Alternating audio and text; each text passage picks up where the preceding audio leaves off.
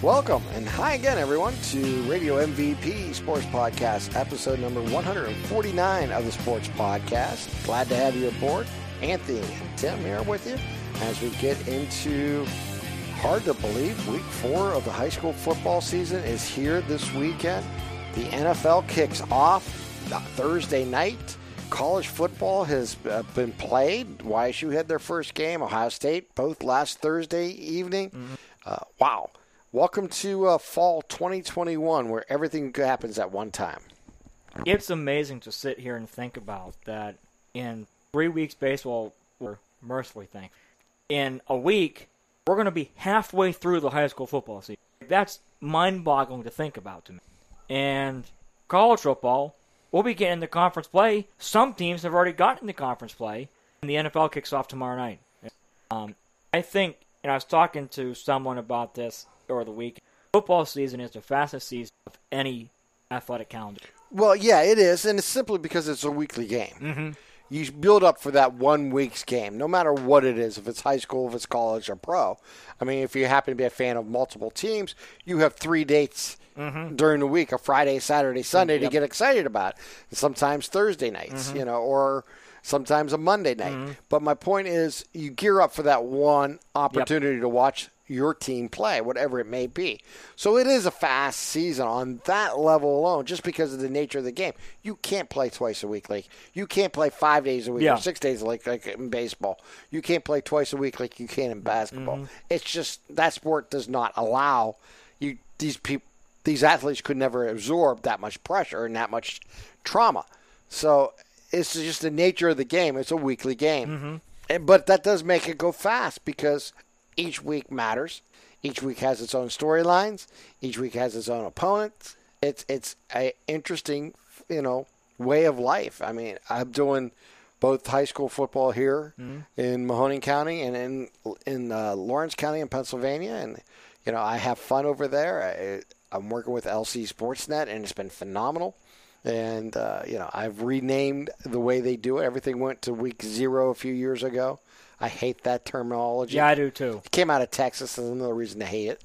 That was years ago. But I like round. I call it. I seasoned my partner Lee Moan. I said, "Welcome to round 2, week 1." And now I'll say, "Welcome to round 3, week 2 of the high school football season." And that's, why not call them rounds? If you don't want to play that first round, you don't have to. That's up to if it's school. That's a different story. But a lot of fun going over there. A lot of great games.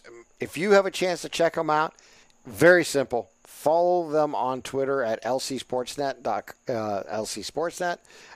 Also, check them out on Facebook.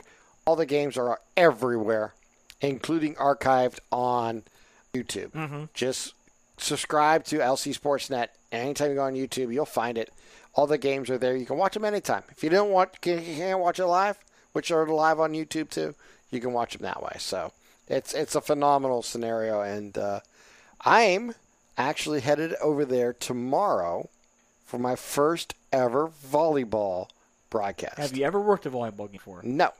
I worked a couple, and going in, I'm like, which the kids are with. It's actually kind of exciting to work. I love the game. I always did it. I'm going to show my age. When the rules were different, when you had to offensively, you could only score when you offensively served, and defensively you had to get the serve back. It's not that way no more. You could score on both offensively and defensively, and the game's to 15 instead of 21, I think it was years ago. But needless to say, the game hasn't changed. The scoring has changed. It's a great, fast-paced game.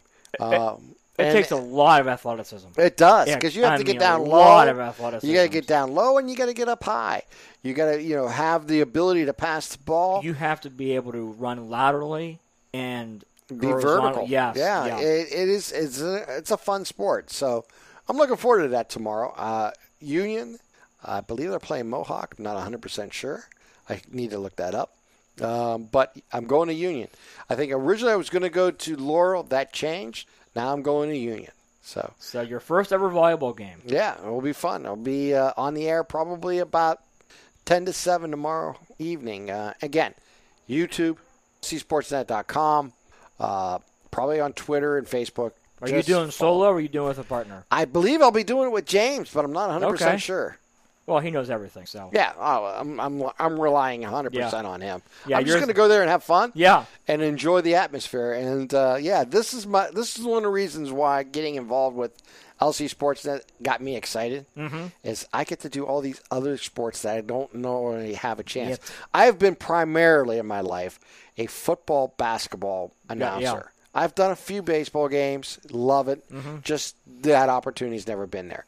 I've never done a soccer game, so I look forward to that opportunity. I've never done a hockey game. I would love that opportunity. I'm going to get a chance to do a volleyball match this week, and that's one of the appeals. And the great thing about LC Sportsnet, and this is kind of a tangent from where we started, Anthony, but who cares, is that all these opportunities will be there throughout the year for me, either during the week or a weekend. And that's why I couldn't pass up the opportunity to get involved. Well, let me say this. If you get a baseball or softball game, come with you, because keeping score for baseball is just like so cathartic for me. Yeah. I don't know about for you. I love it. I absolutely love keeping score for a baseball game. So when you go to the Indians game, do you have a scorecard with you? I do not, because it's the Indians games and I'm so locked into the game. Okay. But when I went to the Pirates games or the Scrappers game, yes, I keep score. Yeah. Yes. Yeah. Yes. If, many do. If That's my why team, I'm curious. My team is not playing, yes, I'm keeping score. Oh yeah. Yeah. Yeah. I love keeping score. It's just there's something about it. I learned it years ago when I was matter of fact, I'll tell you a quick story. A neighbor down the street, her mother was the coach, and they had an official score for their games, and that person was not available anymore. At the time, friends always in the backyard, this and that. I wasn't playing any sports that summer, and she came up and would you be our scorekeeper? And I said I never did, and she brought the scorecard up, and that's how I learned how to score a baseball game, was because of softball. And I was probably, I don't know, 10, maybe 12 years old at the time, maybe less, in that range. And that's how I learned to score a game. And then, back, I'm 54. I've mentioned that many times, my age. That was a big thing when you go to a game. Yes. Keeping score of a game. It was part of baseball watching. Growing up listening to Herb Score and Joe Tate doing the game, many times they say, if you're keeping score with us at home, that was a 5-3-4 or whatever the case may be, and they would mention, how the scoring went, and that's how you learned. And if you ever go to a game, you'll see many fans. Yes. Not all. But many. It's less now than it ever was before, but many that would have a scorecard and keep score of the game with them. And that would be part of their momentum of being at the game, is that they had their own scorecard. And it used to be always in every program that you would buy at the game, a scorecard for that game. I think the innings pass them out for free now. Well, most of them do, yeah. A couple people around me in my seats keep score. When I was 9 or 10, the Scrappers had started in '99. DC and Victor Martinez. I mean, how about that for an expansion? They were loaded. And my grandpa would take me up, and he would teach me how to keep score. And that led into me keeping score when I played the show. And I would keep score when I played the show. 2 questions for you. Do you keep score with a pen or a pencil? But it doesn't matter to you. I know some people are very picky about what they keep score with. If I keep score, it's usually with a pen, simply because that's what's available. I don't use a pencil. I mean, I will use a pencil if that's what's available. When I'm at a game and I'm trying to keep stats of any sorts, 99% of the time it is with a pen. And I'd rather keep score longhand with baseball instead of using an app. I will not use an app to keep score of a baseball game. I will not do it. That, to me, is something I will never do. And 2, if you were keeping score of the game, do you follow verbatim what the official scorer does? Or if, say, ball's hit to third base and you feel it's an error and they rule it a hit, are you putting your scorebook E or are you putting it as a hit? I would probably have the E originally and then change it to the hit, because I would score the game the way I think it should be, and That- in the same vein, Yes. you make the correction to what it actually was. Not that it really matters, but yeah, you Now, go do with you keep track of all the pitchers too? I would, yes. Yes. Back in the day, Yeah. yes, I would. I used to keep track of all the batters, all the hitters, and everything. I could tell you Yep. each inning Yep. how many got on base, who Yep. got left on. When I kept score, I would put a line underneath the last batter that made the out, and I would put how many hits, how many runs, and how many left on base. Well, that used to be an out cue for most announcers. Yeah. At the end of the inning, you would say, for example, the Indians had 3 hits, scored. Yep. Let's say scored 1 run on 3 hits and had a walk in Yep. the inning. Mhm. Okay, whatever the case may be, or there was no hits, 2 walks, and it was a scoreless inning. Yep. And then you would say in the 5th, it's the Indians 3 and the Twins 1. Whatever the Yeah. case may be. I mean, that used to be almost a standard out cue Yes. for most announcers yeah. for many years, and now obviously the advent of television and the stats being available and computers and online, that's not standard anymore, where you would say, that inning they had 1 hit or 2 hits or 5 hits or whatever Yeah. the case may be, how many runs they scored. That's basically what you would say is today, the Indians put up a 5 spot or Indians Yep. put up a 3 spot or whatever they may say it, however they want to say it. They'll say that versus No it runs, was no hits, yeah. well, instead of saying 3 runs on 5 hits Yeah. and an error, and now the Indians lead 5-2 or whatever the case may be. You don't hear that terminology at the end of each inning or half inning that you used to hear. Once in a while, at the beginning of the game, you'll hear Tom Hamilton, for example, say it was 3 up, 3 down. The Indians are coming to bat. That type of thing, or they had a hit. But now, so we're scoreless through a half inning and the Indians are coming to bat. Or whatever the case may be. You used to hear that a lot. But not as standards that it once was part of broadcasting that was my youth growing up. Yeah, it is hands down the best sport to keep score. Oh, yeah. I mean, perfect example. I tried to keep score last week. Yes. And I failed. The kickoff, right off the bat. The kickoff happened, and then I went through the app, and I did it, and I couldn't figure out how to save it to move to the next one. So I gave up after that. Oh, well, we'll have to... You'll have to tutor train me. you, You have to tutor me on that. And Lee had a great line. He goes, I guess you're going to have to do it after a game, and, some other game to learn how to use the app. I says, yeah, that probably You know how I will learned work. how to use the app? I watched an old YSU game. Yeah, makes sense. Mm-hmm. Well, we can actually go back to that game and rescore it now because it's there on you YouTube. go. How's that for a See, plug? there you go. See, there's your homework now. There's your homework. All right. Hey, Anthony, so much going on in the world Yeah. of sports, as we mentioned. That was a nice tangent there for about 10 minutes, just rehashing different things about baseball and keeping score.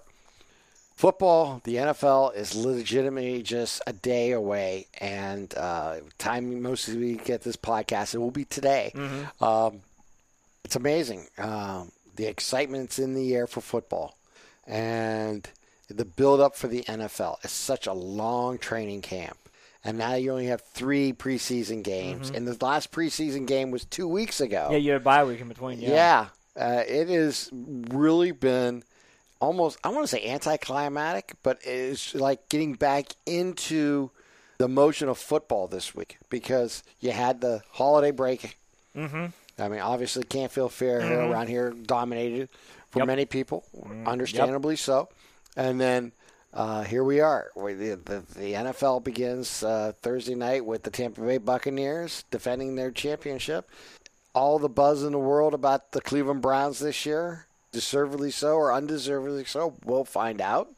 They open up against the Kansas City Chiefs, the team they lost to in the playoffs. On the road or at home?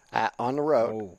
Or at Kansas City. So it should be a really interesting Sunday coming up, and that game's at like 4:25, so it's the national so you're game. the late game, yeah. Oh, yeah, it's Kansas City. Yeah. Come on. The NFL's not stupid. I mean, you got Mahomes and Baker Mayfield as your matchup. Come on. I'm kind of shocked that's not the Monday night game. Uh, Or does CBS and Fox get the first pick in the NFL, and then ESPN takes the leftovers. I don't know how it works anymore. I'm not sure either. Yeah. I know my understanding is ESPN now has the ability to flex on Monday night late in the season, like Sunday night can, yeah. Yeah. So, I mean, obviously it could have been the Sunday night opener. You have the Who is the Sunday night opener? I have no idea. I haven't looked at the schedule that deep. Yeah, I haven't. I probably should know it, but I don't. I'm a Browns fan. I'm going to watch the Browns. Yeah. I'll see what other games are on, and I will watch probably the Sunday night and the Monday night football game. Watch the Thursday night game, because I'm a football fan, but I'm also have high school to fill in between that, and I got 2 games this week again. One game. One, yeah.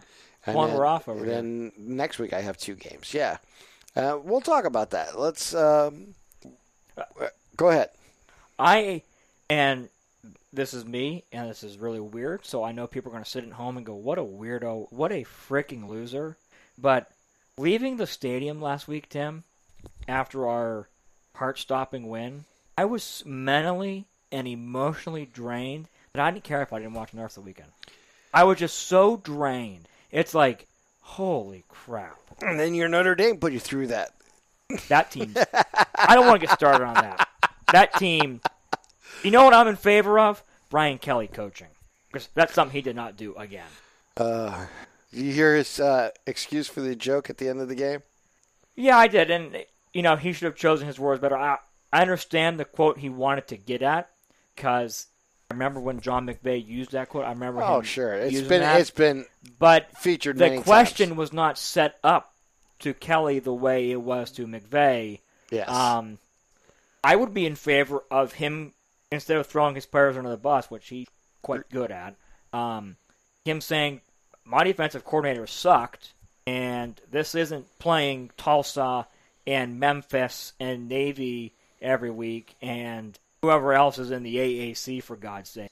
You're playing the big boys. Let me say this. Is that where Notre Dame is at? To where we are going to run around doing this and taunting everybody and celebrating like you just won the national championship or beat a rival, or you choked and collapsed an 18-point lead against a team that's 21-27 the past 4 years. Prior to that 21-27 stretch, where they've gone through coaches after coaching after coaching, they haven't been relevant at all, except for when they got smacked by Oregon in the Rose Bowl, and that was really the last time they were actually decent. Is that where this program is at? Is that you're going to celebrate something that you should have done? And I get, and I don't want to hear it's tough winning on the road. It's really difficult. Bullcrap. Because if Dabo Swinney or Ryan Day or Nick Saban blew an 18-point lead in the fourth quarter against a quarterback that can't throw the ball, Jordan Travis can't throw the ball, and then a kid that hasn't played in 2 years, and you're going to celebrate that, I'm sorry. Nothing positive. The only positive that came from that game for me is one game closer to the end of the year. Wow. It was ugly. I have never been so disgusted in my life. It was probably the most irritated, mad I've been. I was more irritated and more pissed off after that game than I was after the Alabama game last year, or I was after the Michigan game a couple years ago. It was just, nothing good came from it. I will say this. I think you are correct. This is who you. I think this is who. And that's embarrassing. That's embarrassing. Is that we're going to celebrate this game against Florida State that you should have won by 30. And I get credit to Florida State for not quitting. Yeah, that's great. But is that where you're at? Let me ask you this. Let me compare the 2 games here. The Youngstown State game and the Notre Dame game. Because scoring-wise, very similar. Yep. Both went to overtime, both won by 3. Mm-hmm. Well, I would ask you this. Was there much difference between the 2? Yes. What was the difference for you? Incarnate Word was preseason ranked last year. They were in the playoff hunt 2 years ago until November when they lost to Sam Houston State. Last year they beat 3 ranked teams and hung 40 on all of them. The only ranked game they did not win, Sam Houston State, and they won the national championship. They had the best freshmen in the country. They had what we knew as probably the best offense in the country. maybe second best behind Houston State or Eastern Washington. And they have NFL players at quarterback, at running back, and receiver. Florida State's offensive line has been garbage. I mean, let's be honest, it's been garbage. The quarterback situation is not very good. He's terrible. Jordan Travis is terrible. And it shocked me when they put him on the field, and I'm thinking to myself, you're really sticking with this guy? After 3 interceptions, you're sticking with this guy. I mean, yes, there's a big difference because, A, YSU faced a tougher game. I'm not saying Incarnate Word is better than Florida State, but matchup-wise, YSU was an underdog. They were a 4-point underdog. And we talked about it. Could have probably been closer to a touchdown based off what we saw in the spring. So, you were a 14-point favorite. Last year, you beat this team. And I remember saying after last year's game, nobody wanted to believe me. I said, Notre Dame's not that good. That defense got gashed by Florida State last year, and Florida State was worse last year. But I'm tired of Brian Kelly always throwing his players onto the bus. And yeah, he's good at that. I'm going to agree with you there. He came in to Notre Dame. What was he labeled as? An offensive quarterback guru. Yep. You know who his best quarterback has been? Can't tell you. Ian. No offense to Ian Book. No, he won a lot of games. Yeah. He was gutsy. He was a winner. Third round pick this year in the NFL draft? I or think was it he was 6th round? 6th or 7th. Yeah, he wasn't a. So no, I agree. I know what you're saying. You know, Book probably wasn't the beneficiary of good offensive coaching. As bad of a quarterback as Tommy Rees was at Notre Dame, he's an even worse coach. He is a step above Doug Phillips. I'm not trying to throw Doug Phillips under the bus because I saw some changes and some tweaks in YSU's offense. I saw nothing. And I don't want to hear, oh, well, look what Jack Cohn did. He threw 4 touchdown passes, and he did this.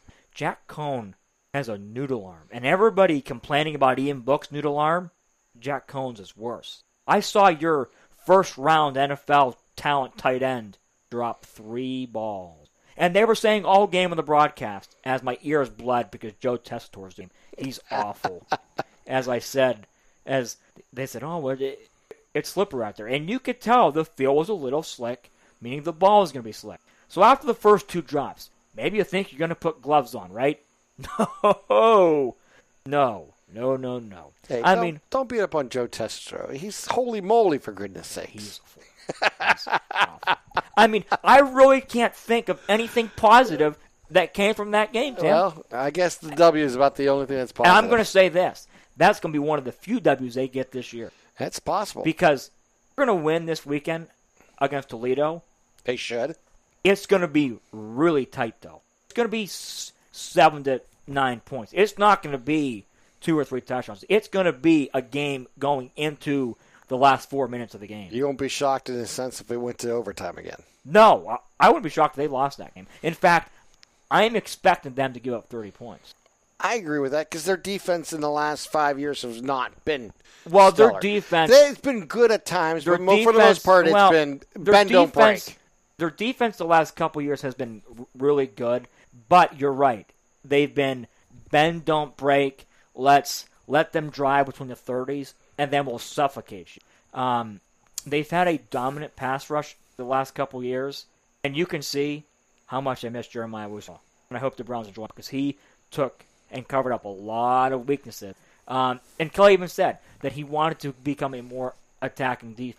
So, yes, it would not shock me if Saturday's game went to overtime. It would not shock me if they lost that game.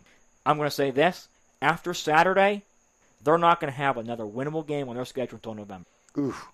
For all our Notre Dame fans, I hope that's not the case. Purdue? Are they better than Purdue? I'm not sure. I would hope so. You would hope so, but I'm not sure. They're not going to beat Wisconsin. You better hope they score 17 points against them. Now, they might lose Wisconsin 21-3 because Wisconsin's offense is terrible. It's predictable, yes. Yeah, it's very bland, yes. But Florida State manhandled Notre Dame up front, and Wisconsin likes running the ball. So it could be very ugly. They're not going to beat Cincinnati because... No, I agree with you. Desmond Ridder could start at every Big Ten school except for Ohio State. I mean, that's how good that kid is at Cincinnati. I think Cincinnati's a top 10 team. I think that program has improved so much in the last 3 years. The culture that Luke Fickell's built there, yes, is incredible. They're not going to win in Blacksburg after what Virginia Tech just did to a Heisman Trophy candidate. I mean, they completely embarrassed North Carolina. Then they're off. I hope they can beat the bye week. I mean, God knows. I don't know. They've always struggled against USC's pass-happy offense. Now, they beat them the last couple years, but I'm not sure they can stop USC this year with this defense. They're probably not going to beat North Carolina because that's 2 back-to-back tough games, an emotional rivalry game. So, probably not going to beat them. You won't be favored. And if you are, then North Carolina is pretty bad. And maybe North Carolina is a lot worse than we thought this year. Or maybe Virginia Tech's a lot better. Either way, it doesn't help Notre Dame. Then you get to November, and God, I hope you can beat Navy. I mean, Navy lost 49-7, 42-7 to Marshall. Now, Marshall's good, but Navy should be beating Marshall.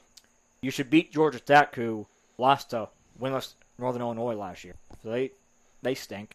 You're not going to beat Virginia. You're on the road at Virginia. You probably won't beat Virginia. And Stanford, they never play well at Stanford. You should be better than Stanford. Stanford doesn't have a quarterback again. But so you're predicting a very difficult year. 4-8. Oh, well, there you go. 4-8. 4-8 gets Kelly out. I mean, it doesn't matter because we're celebrating 18-point blown leads. All right, I can't argue with any of this. I don't even want to try. I mean, and you're probably going to have people tell you 10-2, 9-3. Look what Jack Cohn did. His arm strength's incredible. He threw a 7-yard out route and it bounced 3 times. Or how about the 3 balls he underthrew? Well, let me ask you this question. And you just brought up the quarterback and his lack of success. Tell me a quarterback other than Book that improved during his tenure under Kelly the last 10 years. Well, he didn't improve under him, but he improved once he left, and that's Phil Yurkovich at Boston College now. Right, but he's not at Notre Dame. By the way, Boston College is going to beat here. Mm-hmm. Nobody. They've all regressed, including Ian Book. Yeah. And Ian Book kind of flattened the curve, I guess. Is that the new term we're using the last couple of years? Flatten the curve? Well, is that what you want to use? Let's put it in perspective here, Anthony. We talk about this no matter what team we talk about. Identifying your quarterback and playing to his skill sets is the most important thing any coach can do to improve his team. Now, you look at where Notre Dame's at and has been in this stack of what I call mediocrity for the last 10 years, where they have 1 year where they win double digits. Most years they win about 8 or 9 games. And they've won 10 games the last 4 years in a row. But they've also 17, 18, 19. 2 to 3 losses in those years. Yeah, you're 10-2. They've had a couple good runs where they had one loss or undefeated back in the day. Yeah, they've gone undefeated in 12, 18, and 20. Right. So they've been more consistent. I mean, it's hard to be worse than what Mr. Decided Schematic Advantage Charlie Weiss was in Tyrone Willingham. I mean, you're probably going to have people that you talk to. I want you to. Here's my homework assignment for you. I'm not sure if you know another one or you probably want another one. The next time you talk to a Notre Dame fan, ask them what they think about it. I guarantee they're going to tell you 9-10 wins. Most Notre Dame fans, I know some of the most optimistic people I've ever met when it comes to talking about. You know what somebody told me on Sunday night when I said this to me feels like a loss? Oh, well, Florida State's good. No, they're not. Florida State's terrible. Let's put it out there like it is. Florida State is not good. Survive and move on? We in March Madness? Are we in the NCAA playoffs? I mean, I'm just having fun with you. Honest to God, it got so bad Sunday night that even when they were winning, I turned on A-Rod and watched the Giants and Dodgers, and A-Rod makes my ears bleed. Yeah, he never shuts up. No. I mean, well, I want to know if, and I can't believe that that's where this program's at. And, I'll be honest with you. Being where they're at, I honestly don't think, and I was never against them being an independent. Never, ever. I had no problem. There is. But I honestly don't think they can compete in today's football as an independent. I know they want to keep traditions with Navy and USC and other schools, and I get that. Very important part of the game for Notre Dame. However, I think recruiting-wise and everything else, they'll never, ever compete with the top 5 schools. They just can't compete with the Ohio States and the Alabamas. But even if you join a conference, you're not going to get better recruiting. Well, I think you have a chance. No. Because then you're competing against this. You actually have something to show for. No, joining a conference does nothing for them. I think not having a conference will always be. I mean, it might hurt them playoff-wise in the future when they expand. And the top. Well, I think that when they expand, it won't matter because when you have multiple teams in the playoffs, it don't matter because you don't have to win to qualify. Well, no, you don't. You don't have to win. You don't have to under win. the proposed 12-team playoff. That's what I'm saying. All you have to do is for the power. Yes, the conference winners get their share, but I get that. My point is there's enough spots, but that doesn't matter how good you are, you'll make it. Under the current proposal, the top 4 teams will get a bye. Yeah. And that has to be a conference champion. They will never do that. But there's no point for them to join a conference because your recruiting won't get any better. It's not going to get better if you go join the ACC, which is a stupid conference for them to be in. The only fit for the ACC they have is academically. The ACC is the best academic conference. It is a great academic. But besides that, it does nothing. Who wants to go watch Georgia Tech in November? Well, here's the thing. It fits Notre Dame on 2 levels. Academics, as you mentioned. Yeah. It does fit them on that they play certain schools that fit their mold. The Pittsburgh. It renews the rivalry Boston with Pittsburgh College and Pitt, and all that. It renews the Northeast part of their rivalries that they used to have. And it gets you Duke and North Carolina in basketball, and Virginia, as bland as that and boring as that is. Well, here's the thing, Anthony, and this is a tangent again, but it's only football they're not in a conference. Why? My whole thinking today is what other than the financial gain they get as an independent, which is huge because they have their own contract with NBC. They have everything else that flows in through that.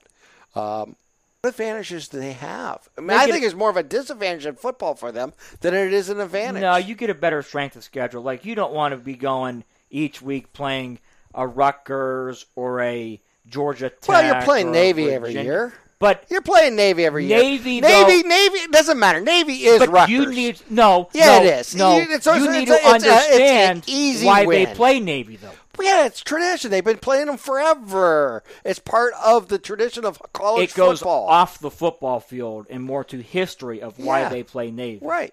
But Navy's been more successful than Rutgers has. Navy's won 10 games.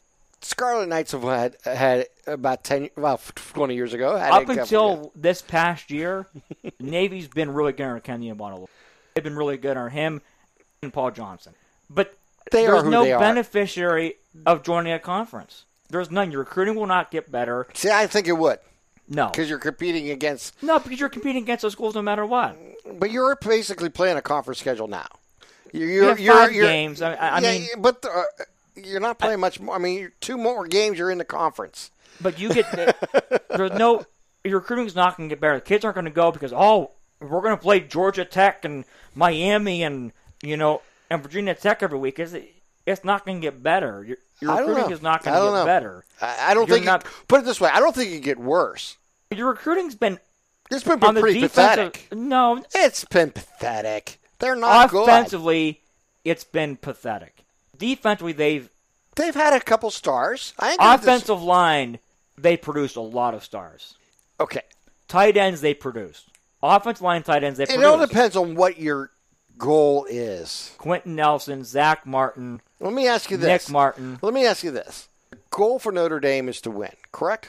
Well, to compete. It depends what fan you ask. What I'm saying is, when you talk about tradition of Notre Dame, the idea of being a contender. I'm not saying you have to win championships every year, meaning national titles, but to contend, to be a top 10 school most years. Let's say 8 out of 10 years. Would you say that should be a Notre Dame goal? Well, it again, it depends what Notre Dame fan you ask, because there are still some fans that believe national championship should be the goal, and I think that's ridiculous. Yeah, 'cause I don't think a national championship could ever be in Notre Dame's future. I think, to me, if you ask me personally, a successful season is 9 wins every year, and you're beating USC. Sounds like you're in a conference. No. No. Well, what is a conference? I mean, when you're in a conference, what is your goal? Your goal is to beat your rival and win the conference. 9 games is the same thing. 9 games is going to get you most wins in a conference.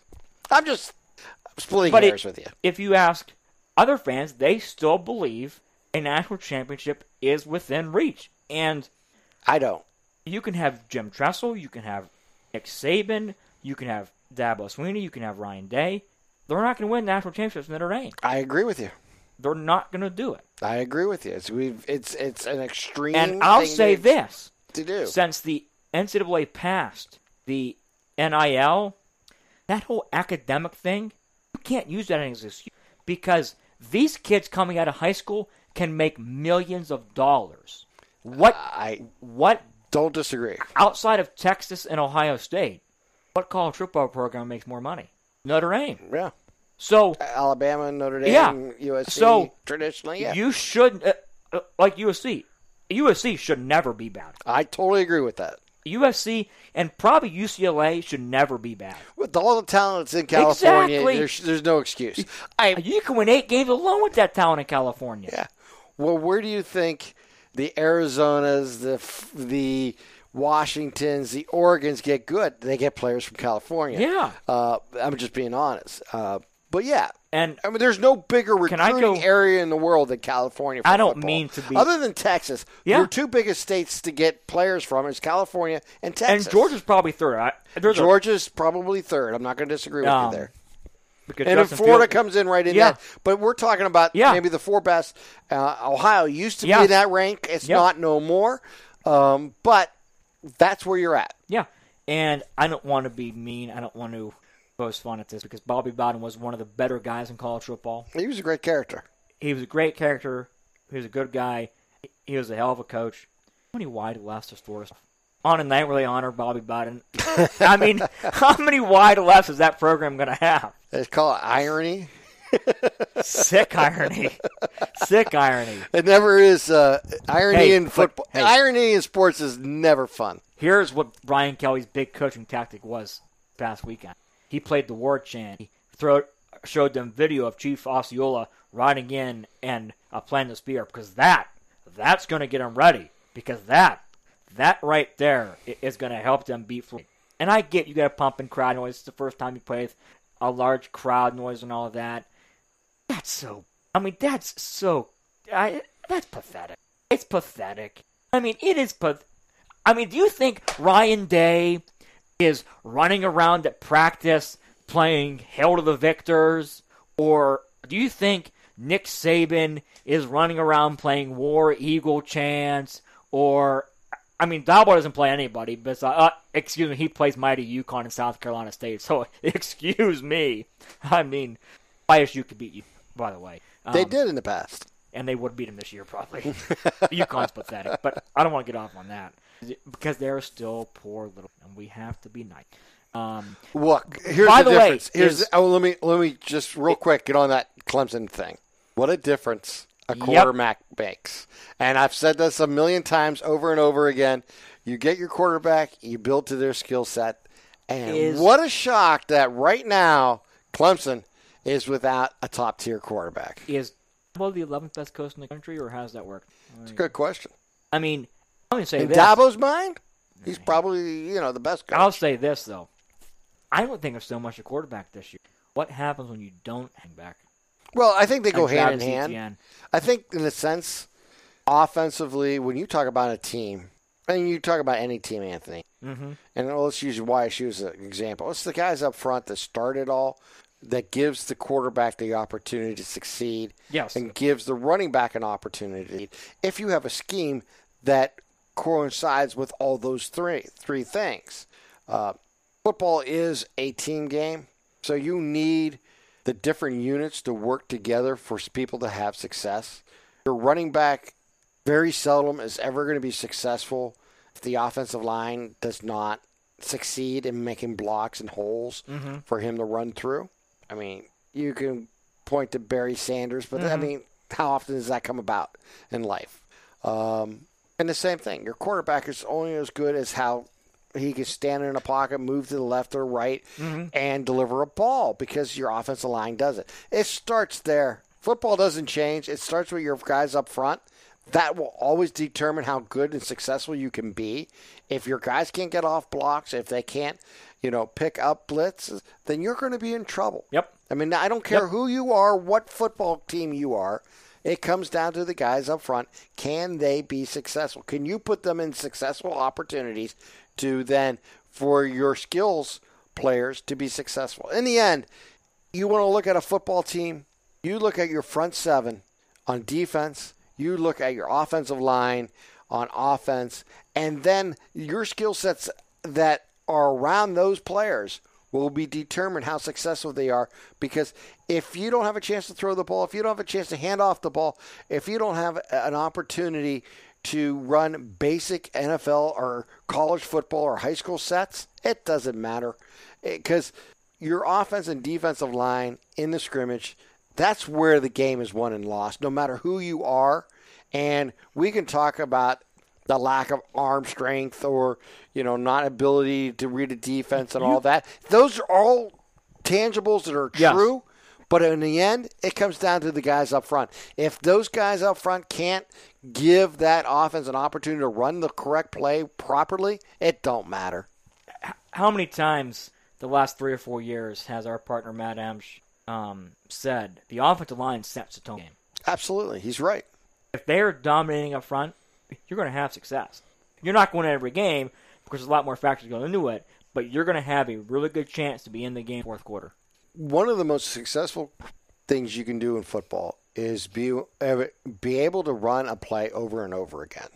And that means certain style of blocking. Today's football and spread offenses, for a offensive line to be upright and be able to block is huge. Have leverage. And then when they're down in position to have leverage. And that's what it comes down to. We'll see. The teams that get better is because the offensive line continues to improve play all season long. Why were the Browns successful last year when the defense was lack playmakers on all sides? It's because the offensive line was graded out as one of the top 2 or 3 team offensive lines in football last year. They have a great coach that coaches them on the offensive line. They have players that have bought into a system, and they have talent to succeed. When you look at for example, the Pittsburgh Steelers. They got off to an 11-0 start last year, and then the offensive line got injured, and the offensive line had problems, and the team fell apart. Now they got 4 new players on their offensive line this year. They identified a weakness, and they went out and tried to fix it. We'll know how good and bad the Steelers are this year by watching the offensive line. If that offensive line gels and gets better, then Najee Harris and all them will have big years. And Ben will have a good year. But if that offensive line still has problems like it had last year with either injuries or being old or just not be able to do the things they used to be able to do, they're not going to have a successful year. They may be mediocre, 7 and 10 wins. Now you got 17 games. Is 10 wins really that great? 10 and 7 that good? Probably 11, 12, 13 wins is where you're going to see the upper echelon of the NFL this year. Now, you could be like Tampa Bay, who got stronger as the season went on. At the end of November, they were, people were wondering if they could even make the playoffs. And then come December, they were the best team in football, led by the most experienced quarterback in football. And what happened? They got into the playoffs, and they were the team to beat. So, again, but you look at their offensive line, how it improved as the season went on, as they learned how to play that offense that fit Brady.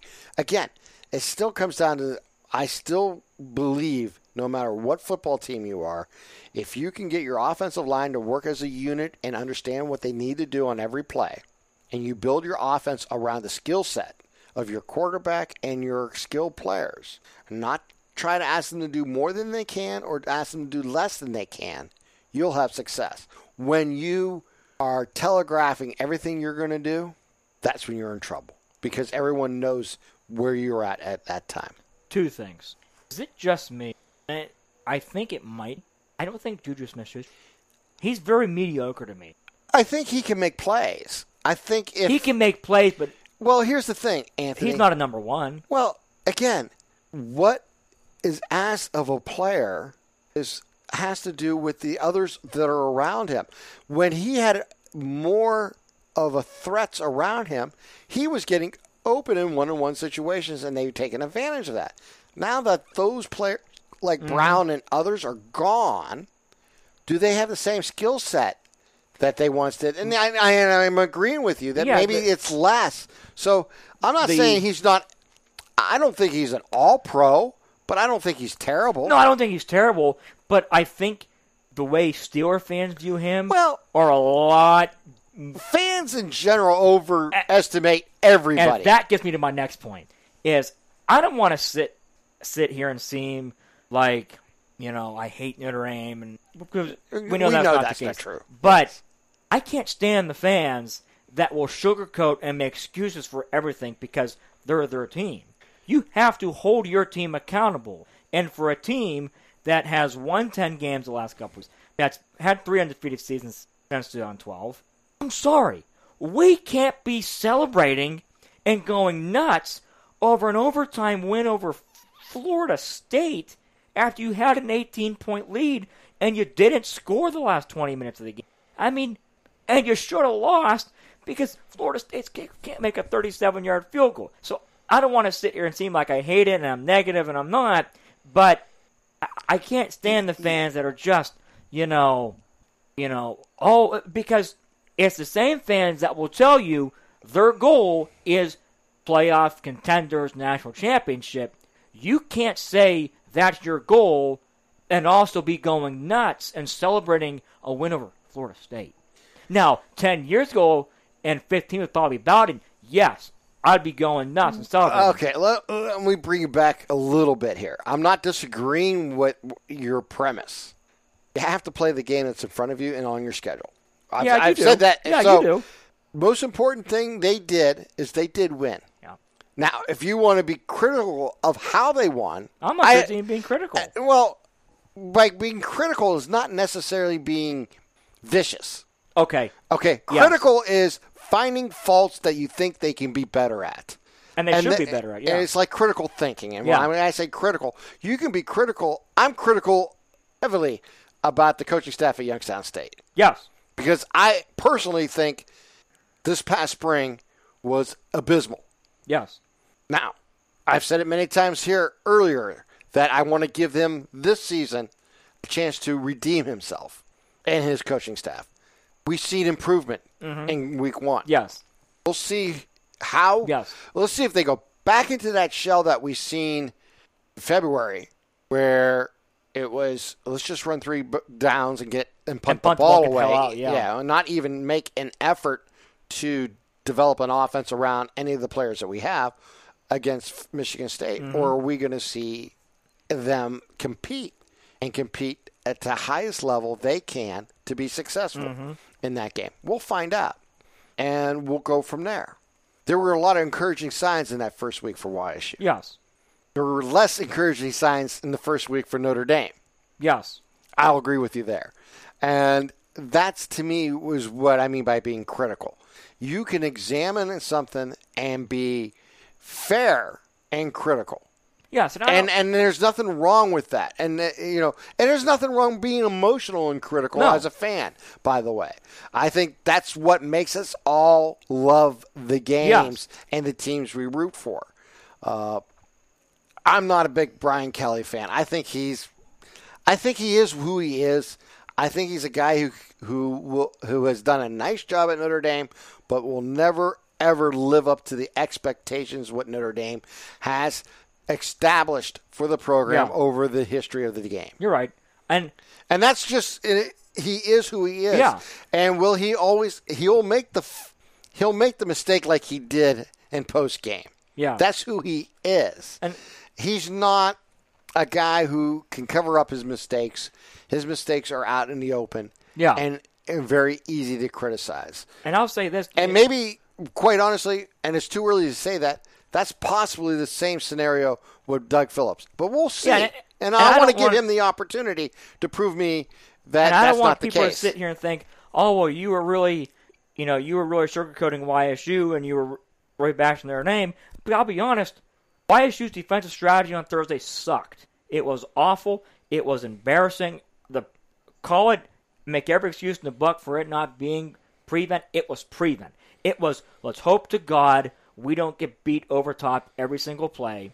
But it was a terrible game plan. The offense in the second and third quarters was terrible. It was run, punt. Run, pass. Hope to God throw it up. Complete punt. There was no misdirection. There was no counter option. There was nothing. So I don't want to, I don't want people to say, oh, well, your, defense was terrible. Tackling for YSU was not very good, and they had way too many penalties, stupid penalties. So I don't want people to think, oh, well, you're just bashing their name and they're sugarcoating YSU, because that's not the case.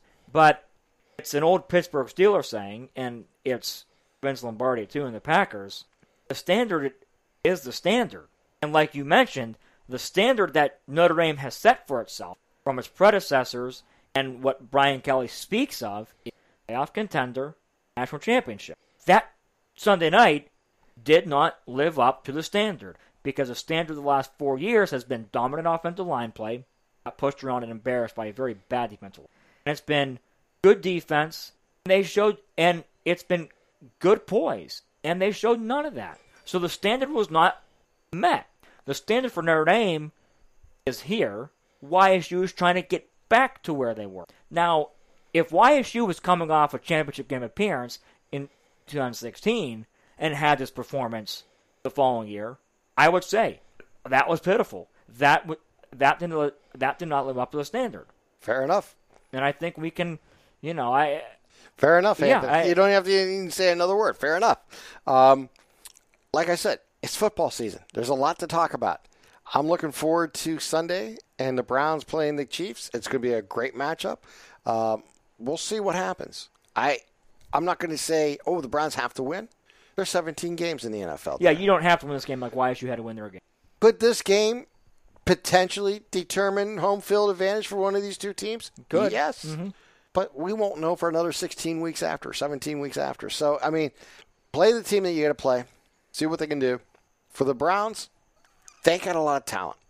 We're going to see how good the defense can achieve to be. There's a lot of new faces. We've never seen them work as a full unit yet because they didn't play in the preseason games. They weren't necessary. And I agree with the decision not to play them in these games, because what happened to J.K. Robbins is the reason why you shouldn't play preseason games with your starters. You should use it as evaluation. If they need some work, like the Browns thought, Baker Mayfield wanted the work, so you gave it to him in the first quarter in the last game, that's fine. But, if you lose a Baker Mayfield, or if you lose a Chubb, if you lose an OBJ, if you lose a Landry, you're down the entire season in a game that doesn't count. That does matter. And that's why I'm really looking forward to this game, because we're going to see those players play. We're going to see a brand new defense. We're going to see JOK make his imprint on the Browns defense, because he's going to play. We're going to see Newsome. He's going to start at cornerback. We're going to see John Johnston. There's a lot of new faces. And that upgrade, we're going to see Clowney for the first time in a Browns uniform. So there's a lot of interesting storylines coming up against Kansas City, a very good team who, when you faced them in this, January of last year, was Mahomes on an injury. So he wasn't as mobile as he normally was. Still was Patrick Mahomes and won the game. The Browns played better defensively than anybody ever expected. We'll see. I'm really thinking that if they compete in this game, that they'll have a chance to win it in the fourth quarter. If Mahomes and that Chiefs offense does what they normally do and the defense shows up, I mean, could it be like last year against Baltimore where they got blown out in the first game? Well, it could happen. Mm-hmm. I mean, you're playing a really good team. Last year they got blown out at Baltimore, 40-14 in the opening game, and they still won 11 games and made the playoffs and won a playoff game against the Steelers and won against Pittsburgh 2 weeks in a row. So I don't want to overanalyze the first game, but yeah, I'm excited about it. I think it'll be an interesting test for this organization who's trying to get to that level where everyone believes they are a championship caliber team.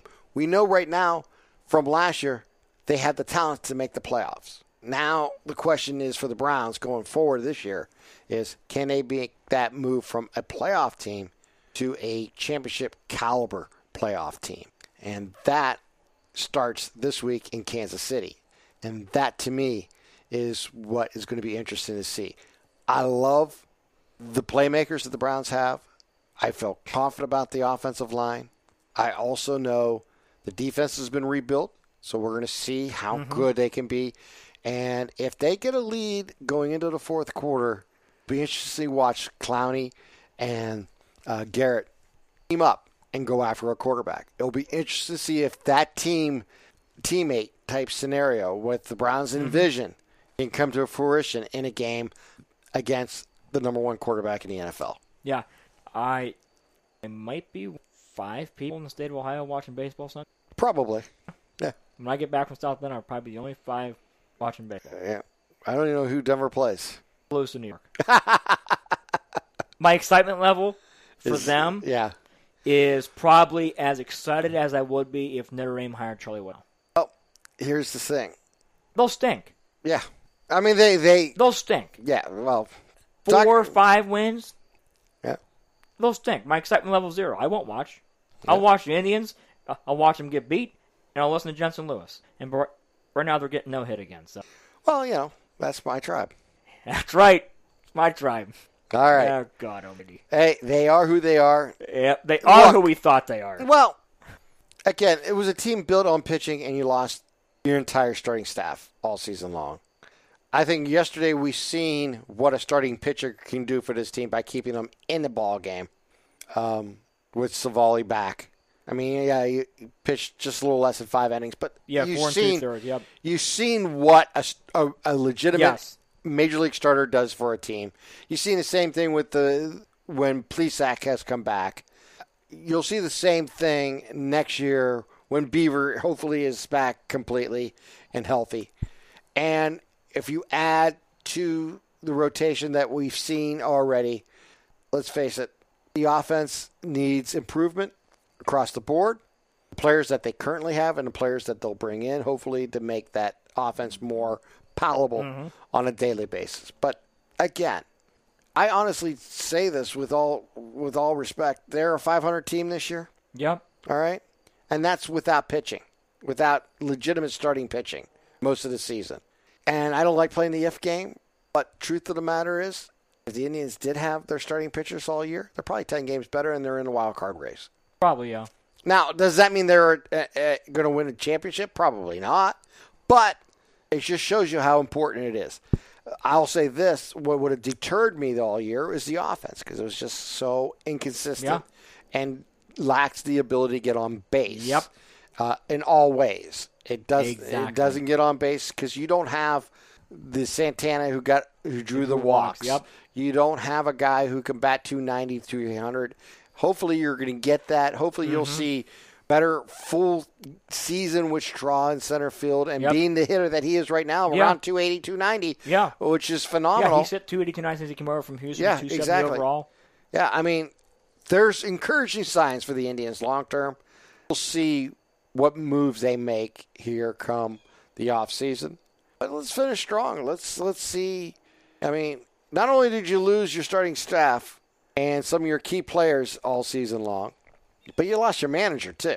So it has been a really wacky season. If they end up 500 or better, that is impressive just on where they're at and what they're playing with. Yeah, my goal right now is 82 wins. Why not? I know it's not a big goal, but that's a goal right now. It's a winning season. Granted, you lose your whole starting outfield, you lose your whole rotation. The bullpen's kind of been in flux lately. 2 wins, and let's not get a perfect game now. We'll hope.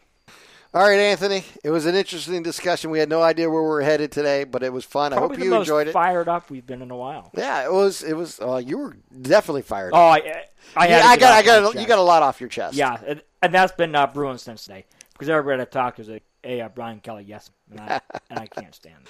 Nah, you never were. All right. I'm not a yes man. I'll tell it like it is. There it is. With that in mind, wherever you get this download, please give us a rating and review. Give us 5 stars anywhere you can. 3 stars, I don't mind. Whatever you can do, we appreciate it. And for Anthony, I am Tim. We will talk to you next time right here on Radio MVP. Beat Spartans.